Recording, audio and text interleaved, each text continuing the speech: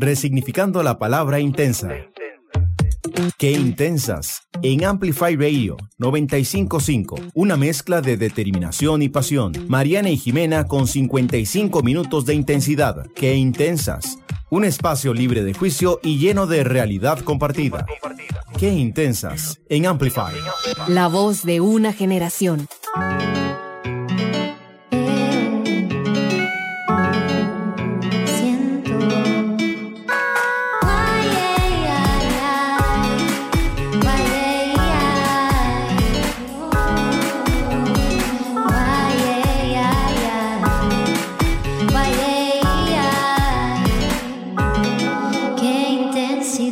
Bienvenidas al nuevo episodio de Qué Intensas. Hoy estamos con una invitada super top que queríamos invitar desde hace mucho tiempo, que se llama Cris Gomar. Bienvenida, Cris. Muchas gracias, chicas, por invitarme, por tenerme aquí hoy a hablar de un tema que amo y adoro. Estamos demasiado contentas porque, bueno, a Cris la conocemos, Jimmy y yo, desde antes de haberle invitado al podcast y hemos estado hablando de qué tan chiva sería tenerla hoy, así que bienvenida, demasiado emocionada de hablar de este tema que queremos aprender más. Hoy vamos a hablar de la ansiedad. O sea, que hay altas expectativas. No, para nada. No sientan ansiedad del episodio de ansiedad. Exacto.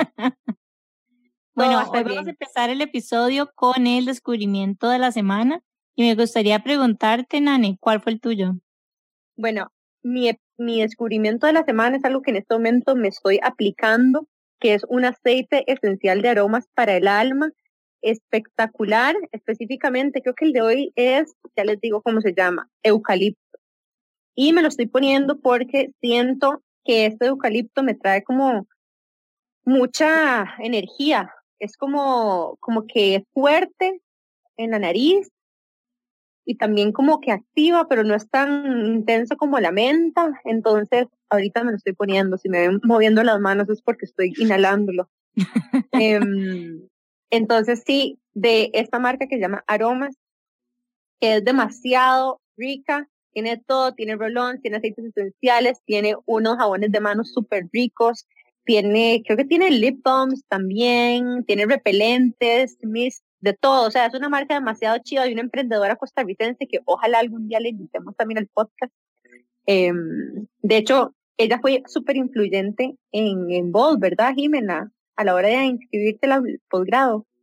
Total, porque de hecho, hablando de la ansiedad, como que yo tenía demasiada ansiedad y miedo de empezar la maestría, y como que hablé con Andre, que es la emprendedora detrás de Aromas para el Alma, y fue como, Jime, tranqui, yo soy antropóloga, no sé nada de negocios, y me mandé y todo salió bien, mándese.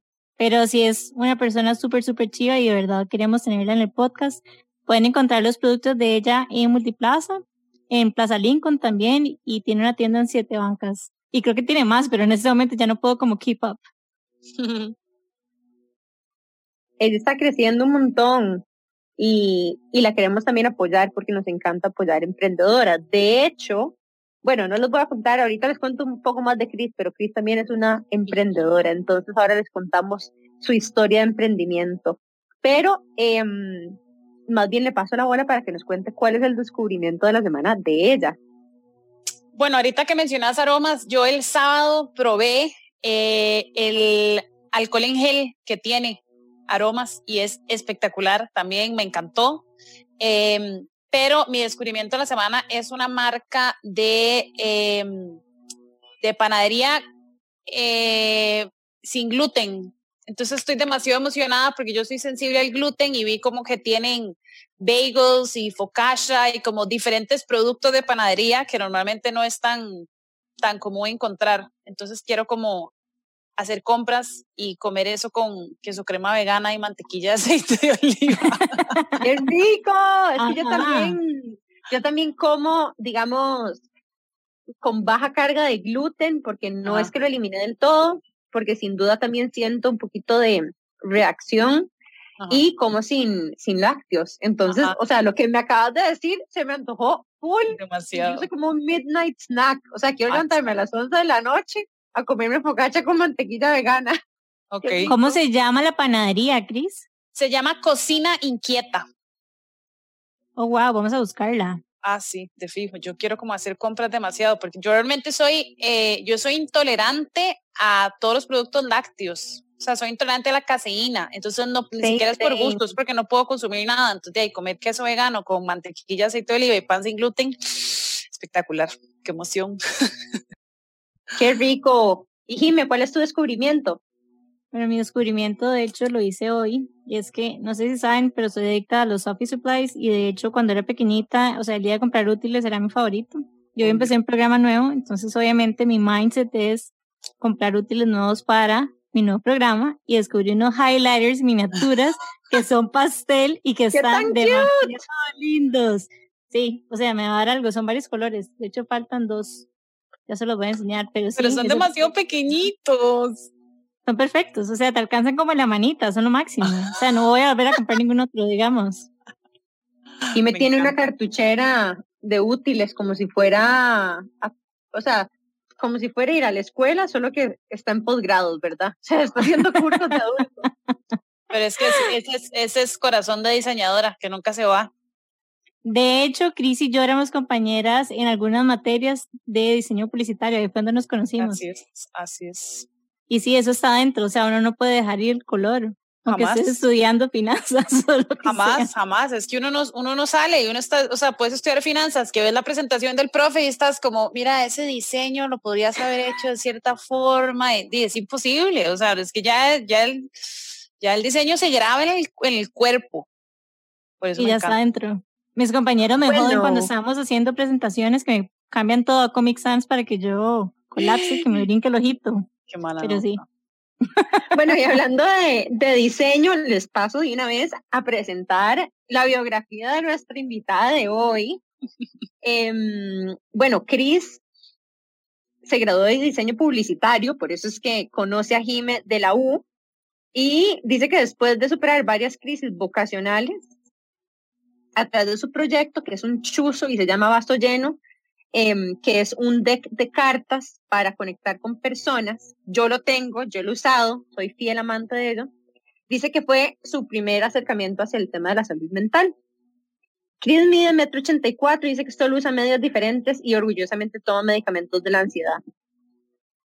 Fue en el 2013 cuando empezó a darse cuenta de la necesidad de romper estereotipos y hablar un poco más de esto que ella estaba viviendo.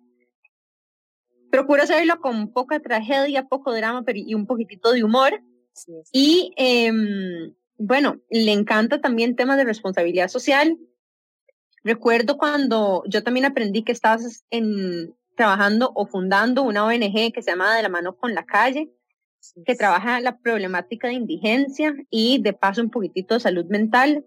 Y bueno, todas estas vivencias y su acercamiento con la condición real de la ansiedad la ha llevado a ella a apuntarse como una buena intensa en una carrera de psicología que actualmente está cursando o va a terminar de cursar pronto. ¿Es así, Cris? Así es, sí, empecé hace como, no sé, como 2 años.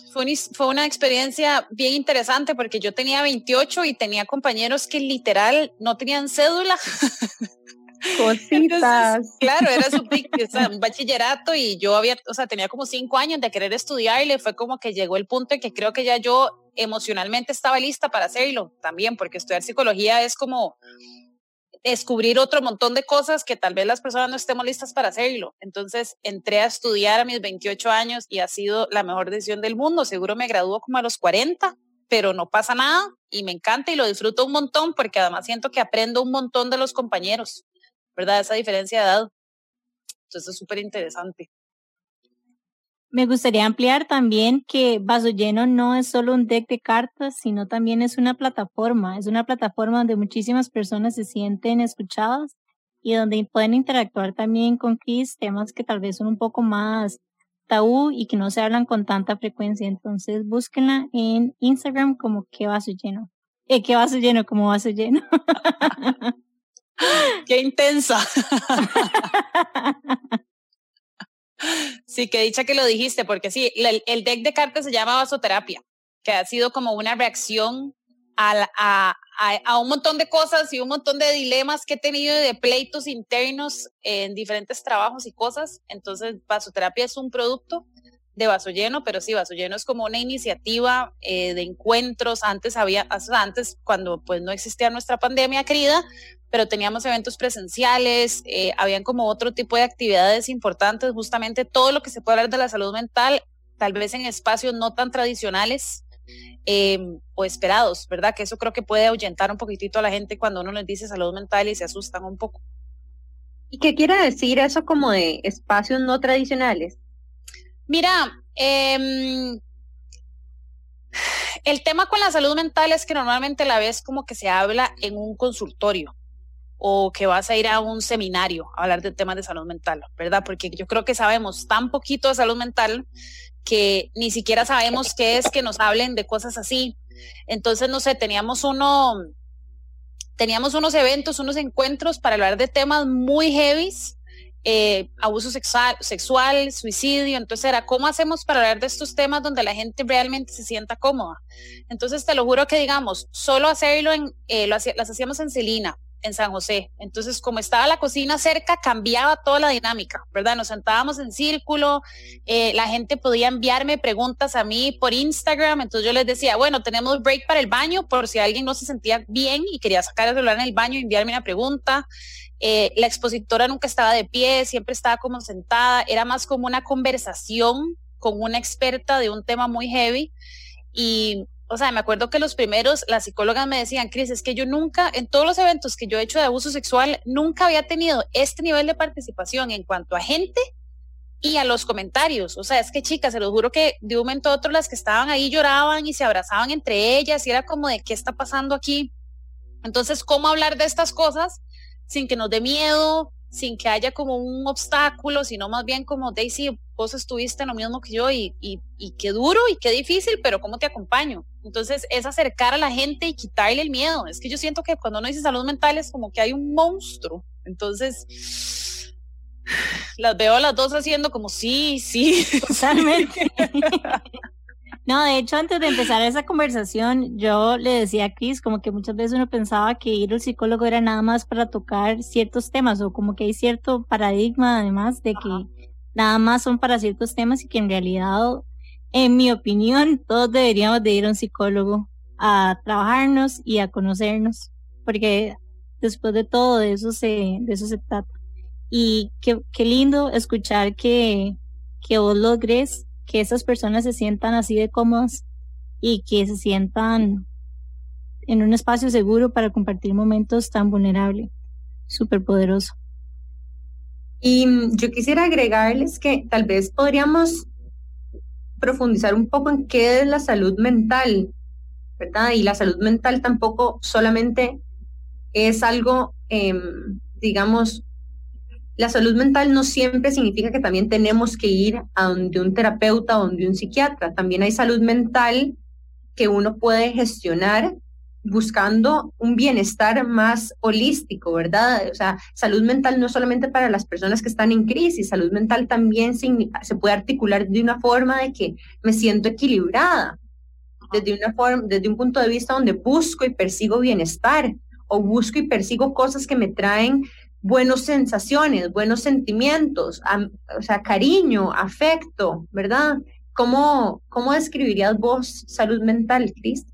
Mira, vieras que la definición de la OMS es bastante curiosa, porque la salud mental es un estado de bienestar, pero parte de las cosas que dice es donde la persona es capaz de cumplir con sus responsabilidades, de hacer su trabajo bien, y de retribuirle a la comunidad. Entonces, cuando hablamos de salud mental, no estamos hablando de un trastorno de depresión, no estamos hablando de ideaciones suicidas o un trastorno de esquizofrenia. Cuando yo doy charla siempre les digo, decir que la salud mental es para la gente loca es como decir que la salud física es para la gente obesa, ¿verdad? Es así de irónico. Entonces, así como podés hacer diferentes tipos de ejercicios físicos o diferentes dietas o diferentes cosas para tener mejor salud física, para dormir mejor, para cuidarte más la piel, para que no se te caiga el pelo, es lo mismo con la salud mental. Hay gente que le funciona hacer ejercicio, hay gente que le funciona ir a prácticas religiosas, hay gente que le funciona ir donde un profesional en el tema. Pero yo creo que para mí la salud mental es paz. O sea, mi definición es que la salud mental es paz y la paz incluye tristeza y enojo y miedo y dolor y corazones rotos y muertes, pero al final tenés paz. Y qué bonito. Gracias, Cris, por esta perspectiva tuya, porque si yo me siento triste o si yo en el momento estoy sintiendo dolor, no significa que yo no estoy saludable mentalmente tampoco, ¿verdad? Demistificar que alguien con salud mental siempre está contento. Eso no es tampoco salud mental, ¿verdad? Salud mental, la forma en la que yo le agregaría a eso es también un poquito de conciencia alrededor de lo que estoy sintiendo. Es paz y también de alguna forma, ¿verdad? Autoconocimiento en lo que está vivo en mí, de tal forma que yo lo pueda por lo menos empezar a observar o intentar nombrar, porque de repente hay un poder muy grande en ponerle nombre a las cosas y baja un poquito hablando de esto, de la ansiedad alrededor de lo que uno está sintiendo cuando uno logra de alguna forma articular de manera más clara lo que está sucediendo en mi mundo interno. Me gustaría agregar también algo que hemos hablado en otros episodios, que es las etiquetas que le asociamos a sentimientos que nos han enseñado de que son buenos o que son malos. En realidad no hay sentimiento bueno, no hay sentimiento malo, todos hay que sentirlos. Y cuando no lo hacemos, más bien lo que terminamos es como metiéndolo ahí adentro. Jime, amo que hayas dicho eso, porque sí, a veces es como, no, es que hay emociones. Hace poco escuché a una psicóloga diciendo, bueno, es que las emociones malas y las emociones buenas, para mí son emociones no gratas, ¿verdad? Porque no decís, ay, qué bonito estar triste, ¿verdad? O qué emoción, me quiero enojar demasiado. Pero yo soy mega defensora del miedo, el enojo y la tristeza, porque cuando logras entenderlas y masticarlas, identificar dónde se sienten en el cuerpo y qué haces con eso, chicas, son una herramienta tan poderosa, o sea, tan poderosa para cambiar cosas, para generar cambio, para mejorar el espacio, las relaciones, lo que sea. O sea, ustedes intensas, estoy segura que en algún momento han tenido miedo, ¿verdad? De hacer las cosas, de mandarse a emprender, y es como, bueno, el miedo las limitó, o más bien fue como de, mira, vamos a ver qué hacemos con vos. Entonces son lo máximo. Amo que Jimmy haya dicho eso, porque es demasiado importante resaltarlo siempre. Y sí, de fijo sentimos un montón de miedo. Bueno, yo siento miedo todo el tiempo, en realidad. Yo siento que voy muy rápido por la vida y me apunto a muchas cosas grandes que me emocionan, pero generalmente incluso con la emoción, hay un poquitito de miedo y ansiedad alrededor de la expectativa, ¿verdad? Como por ejemplo, qué emoción apuntarse a un trabajo nuevo, qué cosas nuevas podría aprender, hay anticipación de crecimiento, hay ilusión, pero de hecho vamos a irnos breve a una pausa, pero quisiera que a la vuelta hablemos un poquitito de ansiedad en la forma en la que yo lo digo, como estoy sintiendo ansiedad, y tal vez un diagnóstico de ansiedad, porque también es importante ser consciente de no minimizar el diagnóstico de ansiedad diciendo que, ¿verdad? O sea, como autodiagnosticándose. Ajá, sí, por favor, gracias. Bueno, y estamos de regreso ya casi en Amplify Radio 95.5 y ya saben que pueden escucharnos todos los miércoles a las 7:30 AM.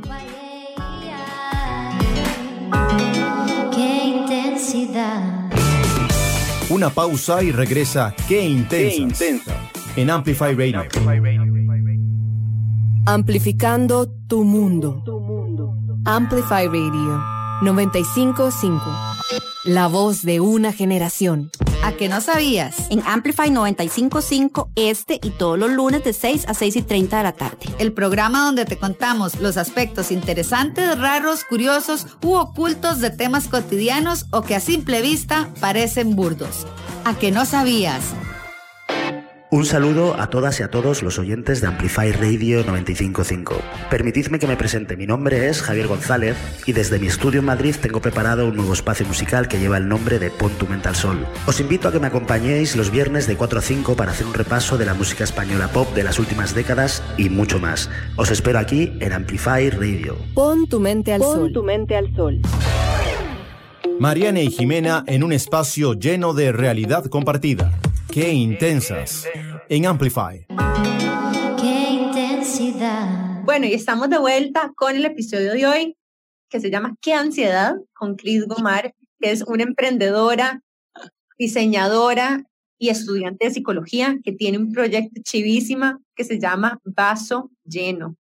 Y tiene una cuenta en Instagram en la cual interactúa con las personas alrededor de temas de salud mental. Las invitamos a que la sigan. Y bueno, justo estábamos hablando de un tema importante, que era la diferencia entre sentir ansiedad y ser diagnosticado con ansiedad. Sí. Si nos puedes educar un poco del tema, porfa. Qué duro usar la palabra educar. Sí, de hecho que Vaso Lleno ahorita que decís es una plataforma de psicoeducación y es justamente educar de todo este tema de la psicología que no sabemos, ¿verdad? Esto es súper importante decirlo como disclaimer. Yo soy estudiante de psicología. Vaso Lleno mañana, de hecho, mañana, ¿cuándo es? No sé qué día es hoy. 4 de marzo.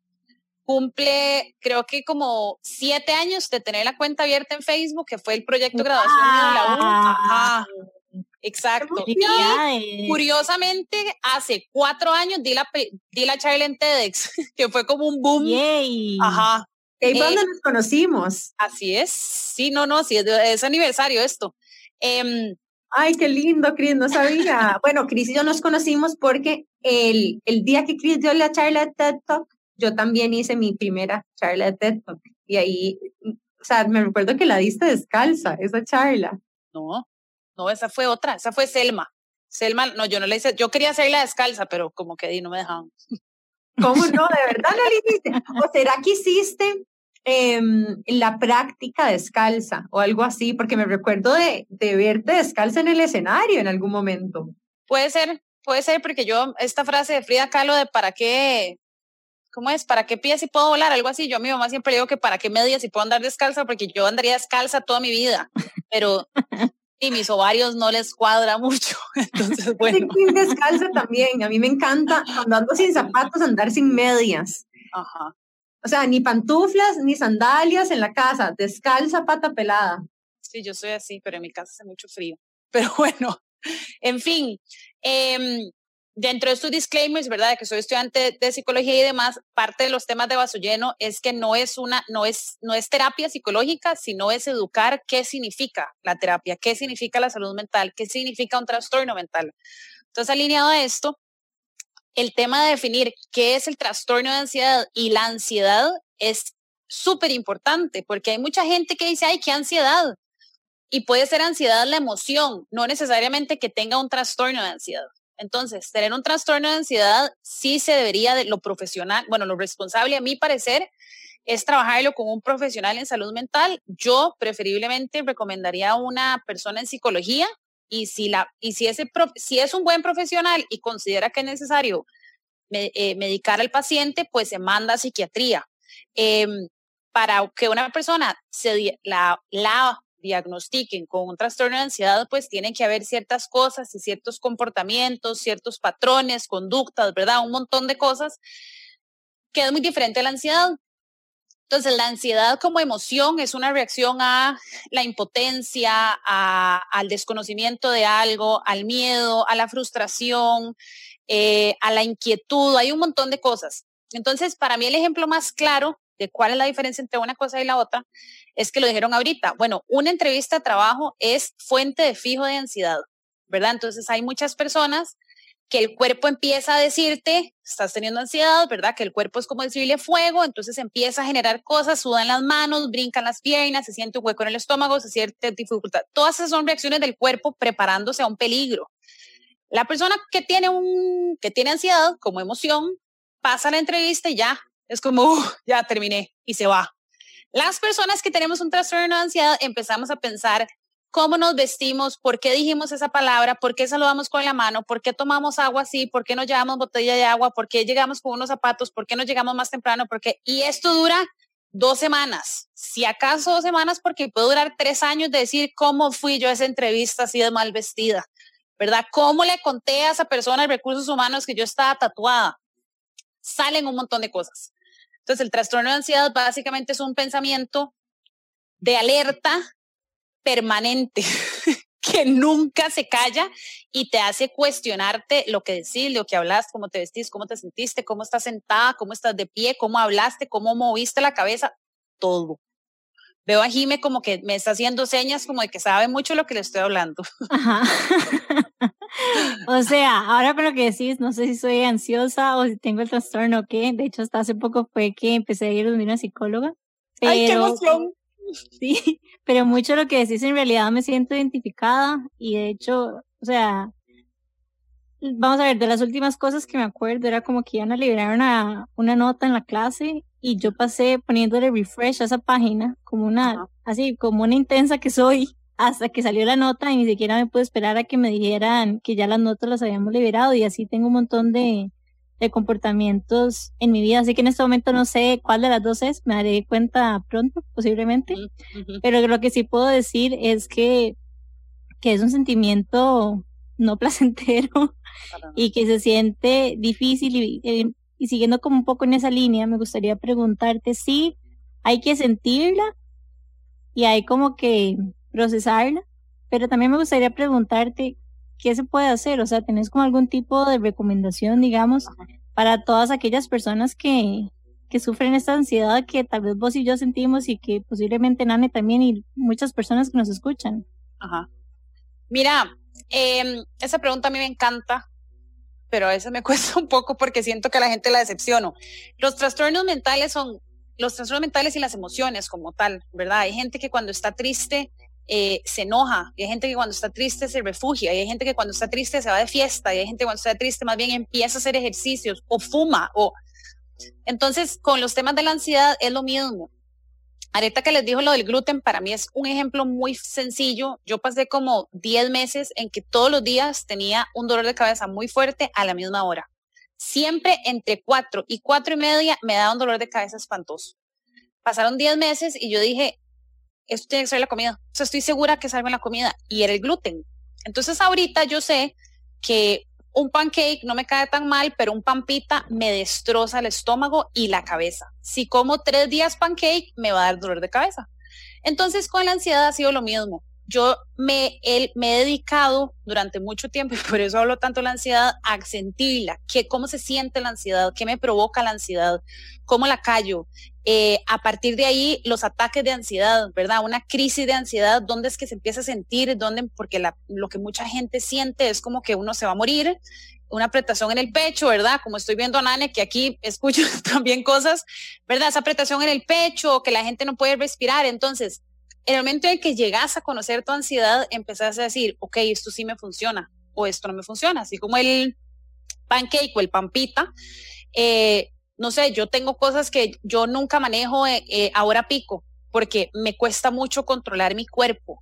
Yo nunca voy a un mall un viernes en la noche, un Thanksgiving, un Navidad, porque no lo aguanto. Yo no entro a tiendas donde haya reggaetón y hayan olores fuertes porque me cuesta mucho controlarlo. O sea, como que me voy conociendo un montón.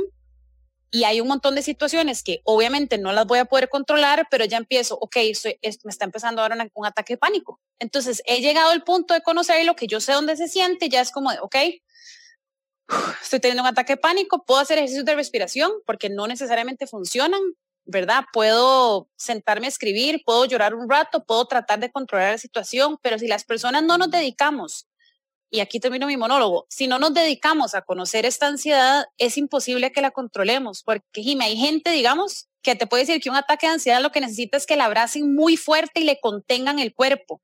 A mí me hacen eso y más bien probablemente saco una adrenalina y mando al carajo a la persona que me está tocando. Esa es la dificultad, que lo que a vos te sirve no necesariamente me va a servir a mí. Qué curioso que digas eso, porque ahorita que dijiste eso como de claustrofobia, ¿verdad? O como de presión de que necesito espacio y a mí, digamos, cuando siento ansiedad se me manifiesta mucho esta necesidad de espacio personal.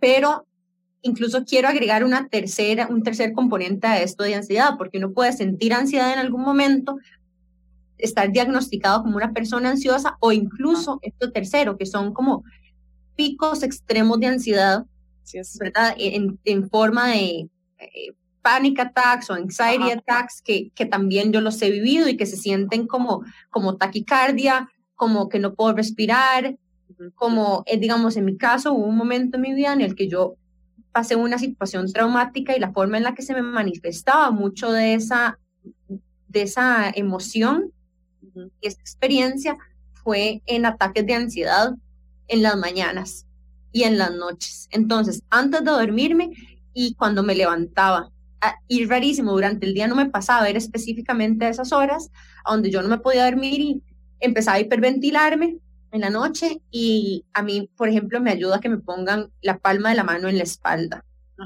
en un lugar aquí atrás, ¿verdad? Entonces, que me pongan la mano ahí, yo respiro y ya. Otras veces es que me pongan una mano en el pecho, pero no en el cuerpo, sencillamente aquí, y me hace como un grounding. Así es.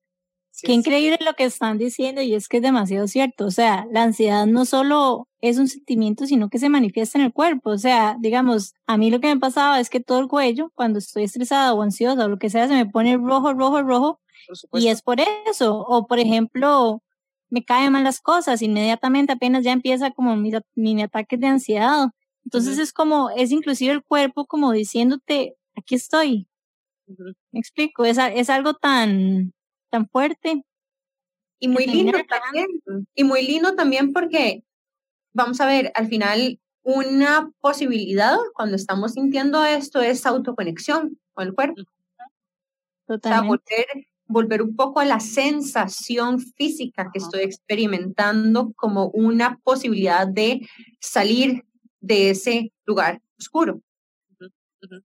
A mí eso o sea, a mí me parece, esta es de las cosas que más me gusta de la salud mental, es la relación con el cuerpo, o sea, la biología de esto, o sea, entender que, no sé, cuando empezás a estudiar las emociones te das cuenta que cuando las personas se enojan, la sangre se le va hacia las manos, entonces por eso es que es muy sencillo que una persona pierda el control en cuanto a ser violenta, ¿verdad? Porque tiene la energía en las manos y es como de cómo la saco aquí, o sea, es que ahorita que Jimmy hace esto de que abre los ojos de sorpresa, eso tiene toda una explicación biológica de que cuando algo te sorprende, abrir los ojos para que el párpado suba y te entre más brillo y tengas más espacio para ver lo que estás viendo que te sorprende. O sea, es que todo está, a mí esto me parece demasiado lindo porque entonces te da un dolor de estómago y antes de decir, ay, me cayó mal lo que almorcé, empezás, ¿será que estoy muy estresada? Algo me está quitando la paz, ¿será que esto es la comida? ¿Me tomo una pastilla o empiezo a pensar si hay algo emocional? Es que estoy contracturada, estás estresada, tienes algo que hacer, tienes algo que decir, estás durmiendo mal, ¿por qué estás durmiendo mal? Entonces empezar a cuestionarse un montón de cosas y encontrar las respuestas, como lo acaba de decir Nane perfecto, en uno mismo, ¿verdad? En esa autoconexión de decir, ok, ¿qué es lo que estoy sintiendo? Y sin ponerse hippie, ¿verdad? Porque tampoco es un tema hippie, podría serlo, pero es como de mi cuerpo volver a decir, ¿por qué me está doliendo tanto el estómago? Si no estoy comiendo nada raro, y es como, sí, es que estoy estresada porque está, ok, hay que, por eso es que yo la gente es como, es que me duele la espalda, yo, vaya al psicólogo, sí, es que estoy con dolor de estómago, vaya al psicólogo, sí, es que los dientes, vaya al psicólogo, si está rechinando, hay un tema mental, todo se va a lo mental, para mí todo se va a lo mental, y ahí empezás a descubrir, mira, ya entendí todo, y yo, viste. Y es que lo mental se manifiesta en el cuerpo, ¿verdad? Eso es lo que queremos decir, incluso, y podemos aterrizarlo en algo incluso muy, muy sencillo, que son las mariposas en el estómago, las famosas mariposas, ¿verdad? Todos los hemos sentido en diferentes momentos, a veces por nervios, a veces por emoción, pero esa sensación de, entre comillas, mariposas en el estómago, es adrenalina. Y la adrenalina viene de algo que yo percibo con mis sentidos o incluso puede estar generado por un pensamiento que yo tengo. Entonces es muy poderoso porque tenemos dos posibles lugares de los cuales nosotros procesamos algo de manera mental, ya sea porque yo veo algo que interpreto de cierta manera o porque me imagino algo que me genera esa misma sensación, y nuestra mente le manda una señal al resto de nuestro cuerpo que reacciona a eso. Sí, es que es lindísimo. A mí me fue todo aquí, pero, o sea, el síndrome del corazón roto existe el síndrome del corazón roto, o sea, hay gente que se enferma y hay todo un estudio, entonces es como de, ¿por qué está triste? Y sí, es que la persona que terminó, no, el cuerpo está pasando por un proceso importante, se le quitó algo que producía ciertos químicos en el cuerpo para que ahora la persona tenga dolor en el pecho. No es de que... O sea, no es de Disney, ¿verdad? Es algo completamente cierto. Y yo por eso es que amo estas conversaciones, porque es tan importante que la gente diga, mira, entonces sí puedo estar triste. O sea, no pasa nada si me siento triste o estoy brava o tengo miedo, sí puedo hacerlo. Digamos, esto le pasa a cualquier ser humano en el mundo y deberíamos de hablarlo más entre todo el mundo, por favor. Y bueno, eso es parte de lo que estamos tratando de hacer hoy y lo que hace Cris con su plataforma Vaso Lleno, y es crear conciencia de la importancia de la salud mental. Estamos en un super episodio hoy, hemos hablado de demasiadas cosas, hemos hablado de la ansiedad, cómo la manifestamos en el cuerpo, bueno, un montón de cosas más, pero vamos a irnos a un corte y ya casi estamos de regreso. Ya saben que pueden escucharnos todos los miércoles a las 7:30 AM en Amplify Radio 95.5. Qué intensas. Un espacio libre de juicio en Amplify. Amplificando la radio. Amplify Radio 95.5. La voz de una generación. Amplify Radio 95.5. Si te perdiste alguno de los programas de Amplify Radio, ingresa a nuestra página web amplifyradio.com. En la sección Programas podrás encontrar cada uno de los espacios que tenemos en la radio. Además, los podcasts completos de cada día, según el invitado, según la fecha o según el tema. No te perdás ningún contenido. amplifyradio.com. amplifyradio.com. Amplificando la red. La voz de una generación. ¿Es posible crear un hábito en 21 días y hacer cambios en nuestra mentalidad? Soy Gaby y espero que me acompañes todos los martes a las 8 de la mañana en el programa Alta Frecuencia por 95.5 Amplify, un espacio donde vamos a conversar sobre salud y bienestar para vibrar de manera positiva. Ampliamos el concepto de la radio para que escuches la música y contenido que tu generación quiere escuchar. Porque Amplify Radio 95.5 es la voz de una generación. Ya estamos de vuelta. Qué intensas. En Amplify Radio. ¡Qué intensidad! Estamos de vuelta con el episodio de hoy que se llama ¿Qué ansiedad? Con Cris Gomar, que es la fundadora de un proyecto lindísimo que se llama Vaso Lleno. Si no lo siguen en Instagram, les recordamos que la sigan y que también nos sigan a nosotras en Qué Intensas Podcast en Instagram. Y bueno, hoy estamos hablando del tema de la ansiedad, como les contábamos, y justo estábamos preguntándole a Cris cómo fue que empezó para ella el camino de sus proyectos y de su relación con la ansiedad. ¿Por qué? ¿Cómo nació todo este anhelo para vos? Esta historia podría empezarla como, fue un diciembre de 1989. Pero no, a ver, en un resumen muy corto, cuando tenía como 20 años tuve un ataque de asma en ese momento. Yo estaba en Estados Unidos, internada en el hospital, ambulancia, todo el cuento. Pasé por muchos exámenes médicos para ver qué era lo que tenía, para darme cuenta que todo era emocional. Ya ahí cuando empiezo a darme cuenta que no era un ataque de asma, era un ataque de pánico, por un montón de razones, empiezo a ir otra vez a la psicóloga. Mi proceso realmente empezó a los 14 años cuando tuve mis primeras ideaciones suicidas. Y un poco ahí como de, no un trastorno alimentario per se, pero sí mi cuerpo estaba reaccionando mucho con la comida, entonces estaba bajando mucho de peso. Entonces, cuando me dio este ataque de pánico, yo estaba en Estados Unidos en un intercambio, bueno, andaba trabajando, vuelvo a la U y mis amigas estaban ya trabajando en la tesis. Y yo empecé a darle vueltas porque así como somos intensas, somos muy apasionadas. Entonces, empiezo yo con esta pasión, ¿verdad? De que las profes me decían como, Cris, o sea, a usted le hace falta 2 cuatrimestres. Y yo, sí, pero yo necesito saber de qué voy a hacer mi tesis. Entonces, mi tesis nace como Vaso Lleno, porque todos mis dolores físicos y mi gastritis y mi colitis y se me caía el pelo y se me caían las pestañas, se me escarapelaban las manos, todas las reacciones que mi cuerpo estaba teniendo ante mi descuido de mi salud mental, se me empezaron a quitar. Entonces yo empiezo con vaso lleno, empiezo con este proyecto, ¿verdad? Que yo amo y adoro y lo investigo, y era como que las profes literal me decían, ya no investigue más. Y yo, pero es que todavía hay tanto que leer. Y era como, no sea intensa. Bueno, pues el día que llego yo a presentar mi tesis, un día antes me dicen que necesitan tener una reunión conmigo, y me dijeron que pues que mi tesis era muy ambiciosa y que pensar en cambiar o reeducar a las personas sobre todos estos temas era muy difícil. Y literal, chicas, para que se vayan de jupa, me dijeron, Cris, es que hay estudiantes que nada más tienen como una lista de cosas que hacer y ya, y son 10 cosas y uno les hace check y listo, pero es que vos te vas como mucho más allá, o sea, como que haces muchas cosas mucho más complejas.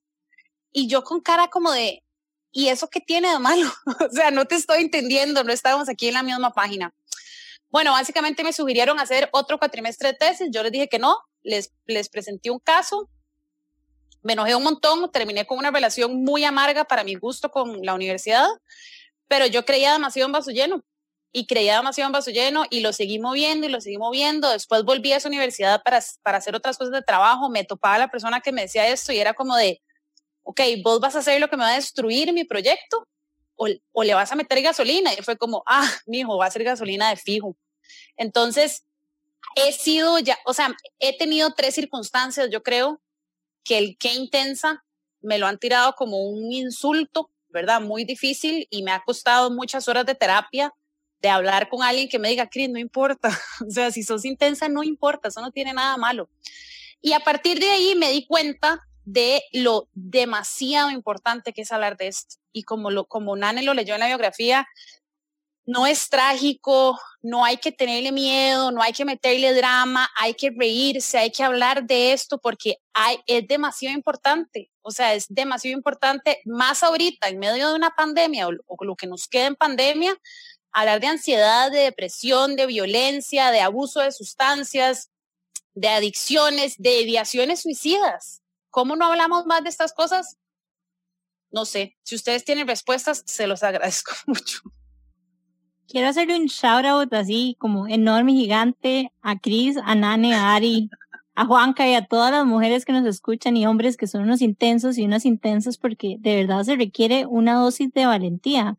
O sea, no es fácil ser intenso, no es fácil que te estén diciendo como es que sos demasiado intenso, pero no con un significado bonito, sino con un tipo de rechazo inclusive. Y no es fácil, especialmente en los primeros años de vida, cuando uno apenas está como formando quién es, y que te lleguen y te dicen esto y te hacen como inclusive como cuestionar tu autenticidad. Me acuerdo que hace poco tuve como que escribir una carta a Jimena de 7 años y lo que puse fue eso, o sea, muchas gracias Jimena por haber sido valiente y por haber sido tan intensa, y es que en este momento puede como que uno nada ve las cosas bonitas y vemos tu proyecto vaso lleno, pero lo que estás diciendo es tan importante, hay como un struggle detrás de tener ese nivel de pasión y de intensidad para seguir adelante con un proyecto con todo el mundo en contra. Ajá. Sí, es muy heavy. Es más pensando en personas que vos esperás que sean todo lo contrario, ¿verdad? Igual me pasó en un trabajo que me dijeron que me hicieron exámenes psicológicos, ojo, porque eso es un tema que hay que hablarlo también, ¿verdad? La salud mental en un ambiente laboral. En este lugar me hicieron un examen psicológico y me dijeron que habían visto unas cosas medio raras en las evaluaciones, no me dijeron nada más.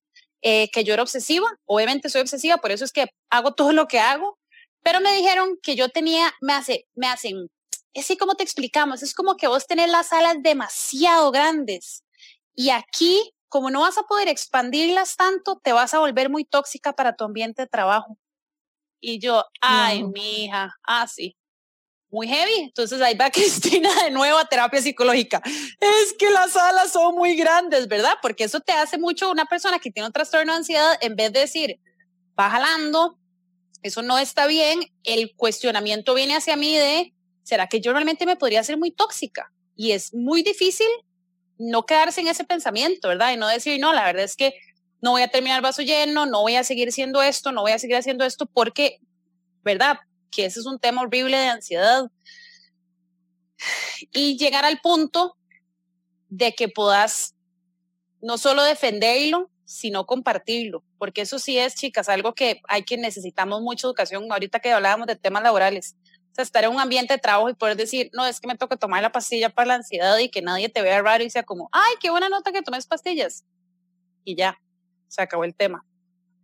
Y a eso le sumo, Cris, que también yo he sentido, bueno, la forma en la que a mí se me ha colocado la etiqueta de intensa, aparte, digamos, en algunos casos ha podido ser como que soy muy activa o como que, ¿verdad? No me quedo quieta, entonces siempre quiero hacer algo más. Esa es una forma o instancias en las que he estado actuando como muy apasionadamente o muy engaged con algo y pum, la etiqueta de intensa. Otra es cuando siento muy fuerte, ¿verdad? Y yo antes pensaba que ser intensa, bueno, por la forma en la que se me decía era algo malo, pero después me di cuenta que mi sensibilidad es también mi superpoder. Sí. Porque al final soy muy sensible y soy muy perceptiva por eso también. Y las personas que tal vez son un poquito ansiosas tienden a estar muy alerta y estar alerta generalmente te agudiza los sentidos por un tema evolucionario, ¿verdad? Sencillamente lo que sucede fisiológicamente en el cuerpo cuando estás sintiendo un poquito de esa ansiedad, digamos, muy animal y muy salvaje, que es como evolucionaria, la forma en la que yo la pongo, agudiza tus sentidos y te hace hiperperceptiva. Eso, en un entorno donde tenés que tomar decisiones rápido y navegarlo de una forma inteligente y ágil, es una ventaja competitiva, o sea, te puedes posicionar de diferentes formas. Por ejemplo, en mi caso, en el laboratorio haciendo investigación se manifestaba como mucha perspicacia, ¿verdad? ¿Cómo navego esto? Rápido, uy, se me regó esto, ¿qué hago? ¿Verdad? Reacciono rápido en el momento. Me imagino que en otros entornos también puede ser una ventaja siempre y cuando uno sepa navegarlo, ¿verdad? Sin que esté, como, digamos, ¿cómo se dice? Handicap, sin que te haga un handicap en lo que estás haciendo. Sin que perdas tu funcionalidad, sería la forma en la que lo podríamos traducir. Quiero agregar a lo que estás diciendo, y es que de hecho lo acabo de leer en un libro, y es que las mujeres tendemos a ser esa persona que está, no estoy diciendo que a los hombres no les pase, pero según este libro que se llama La clave de la confianza, que está muy, muy bueno, dice que estamos un poco predispuestos, digamos, a ser esa persona que está siempre súper mega hiper preocupada y demás, y que sí, eso nos puede jugar en contra a la hora de la autoconfianza, pero que también termina siendo como un punto a favor, porque muchas veces como en entornos empresariales nos permite, como lo que estás diciendo vos, como estar más alerta a qué es la posible problemática que pueda pasar. Nani, en estas cosas que estás diciendo, yo creo que me parece súper importante lo que dijiste cuando usan la palabra intensa como insulto. Y es pensar, yo tenía una profe en la U que era lo máximo, doña Gaby, o sea, de las mejores profesoras que he tenido en mi vida, que yo me la topaba en la U y me decía, ¿y en qué proyectos estás haciendo? Full, de fijo. Y yo le decía, Dave, sí, y si no tengo proyecto me los invento. Y ella se reía. O sea, el que a mí me dijeran intensa era que era muy ambiciosa, que era muy activa, que quería hacer las cosas muy bien, que estaba encima de muchas cosas, que sí, de vez en cuando soy obsesiva, pero el ser obsesiva también me produce muchas cosas. Pero nunca me dijeron como usted es demasiado intensa por ser necia, ¿verdad? O por ser demasiado vaga. Entonces, al final de cuentas, es como es un concepto que se ha hecho horrible de sos demasiado intensa. Es como, explícame un poco más. ¿A qué te referís con que soy intensa? ¿Que soy ambiciosa? De verdad, eso me lo vas a tirar como insulto. Y a eso que decía Nani, Jimmy, de lo... O sea, como lo importante que es cambiar este tipo de cosas hacia, o sea, ¿qué tanto nos puede atacar eso? O sea, cuando nos dicen intensas es como de, sí, tenés razón, la verdad es que soy muy intensa, mejor ya no voy a hacer esto o no. Y creo que también ya para ir terminando, creo, ese tema de que las mujeres cuidemos más, hay un tema que esto es como para otro podcast, ¿verdad? De todo el sistema patriarcal que a las mujeres nos enseñan a cuidar más. Entonces también hay como que, ¿verdad? Que a veces como, no, cuídese usted, yo no quiero. Sí, totalmente. Tiene que ver también como fuimos creados, digamos, y en el mundo, no voy a decir patriarcado porque no, pero digamos, en el mundo en el que vivimos, esa es la realidad. Y también, o sea, parte del nombre y la esencia de este espacio para nosotros es resignificar esa palabra, hacerlo algo positivo, porque como vos decís, nunca a mí me han dicho intensa cuando estoy haciendo algo realmente malo. De hecho, es cuando soy más productiva, cuando estoy haciendo las cosas que más me gustan, cuando estoy gritando de la emoción de lo que estoy contando, ¿verdad? Cuando no puedo dejar de trabajar en algo porque estoy súper involucrada. Y bueno, también entender, o sea, qué hay detrás de la persona que te coloca esa etiqueta, porque por lo menos la forma en la que yo lo vivo siempre se siente un poco como un intento de censura, como de bájale. Como, ¿verdad? Como de contención de algún tipo de energía muy fuerte que yo estoy exhibiendo en un momento dado, ¿verdad? O como que es too much para alguien más y en realidad... Cuando se está ocupando como mucho espacio. Sí, pero eso es relativo, porque no todo el mundo está alrededor mío, ¿verdad? Hay gente que cuando yo me pongo intensa, totalmente, como Jimena, se le pega, ¿verdad? Y somos intensos. Y nadie nos para. Y hay otras personas que se sienten abrumadas por eso. Entonces también yo creo que mientras abrazo todo lo bonito que me sale a mí dentro de mis cualidades cuando generalmente me colocan esa etiqueta, también me responsabilizo por la energía que yo traigo a los ambientes y entender que si yo estoy de alguna forma detonándole algún tipo de abrumamiento a alguien por mi forma de expresar mi energía, también saber regularlo, porque eso es importantísimo, chicas. O sea, vamos a ver, saber responsabilizarse de lo que usted está trayendo a un espacio es de las cosas más importantes que tenemos que hacer en nuestras vidas personales y profesionales. Total. Sí, que eso es otra de las gran maravillas de la salud mental de las que se deberían de, para mí, incluir en las mallas curriculares de las escuelas, y es la inteligencia emocional, porque justamente la inteligencia emocional no es solo decir, ok, siento miedo, el miedo lo siento aquí donde está el esternón y lo que me hace, no, es decir, ¿será que hoy Nane tiene miedo? Hoy Nane está triste, ¿cómo puedo ayudarla en vez de tirarle?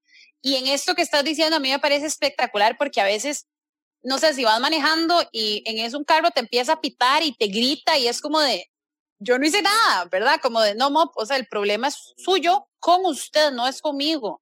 Entonces, cuando logramos trabajar en la inteligencia emocional, es como de, señor, disculpe, pase, no se preocupe, vaya, tenga su día en paz. Que si no la trabajamos es como de pegarle gritos.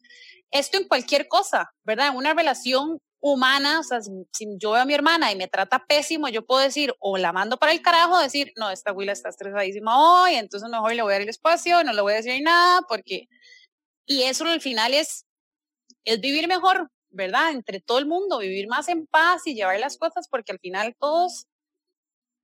todas las personas estamos peleando con nuestros propios demonios, y en vez de hacernos la pelea más dura, más bien es como de, vení, yo te acompaño a ver cómo hacemos. Sí, y es que totalmente, o sea, la salud mental no es solo para nosotros, también es para las personas que nos rodean, porque muchas veces inclusive nos terminamos desquitando con alguien por algo que pasó con otra persona o por algo que nos pasó en la infancia, lo que fuera. Y eso me recuerda mucho a una cita que yo leí que dice, hurt people. O sea, la gente herida provoca heridas, y al final también es una forma de como que cortar y no permitirse, o sea, no permitir que algo te afecte desde un lugar de profunda compasión por la persona que reacciona de una manera no tan positiva a algo que vos hiciste o algo que vos dijiste.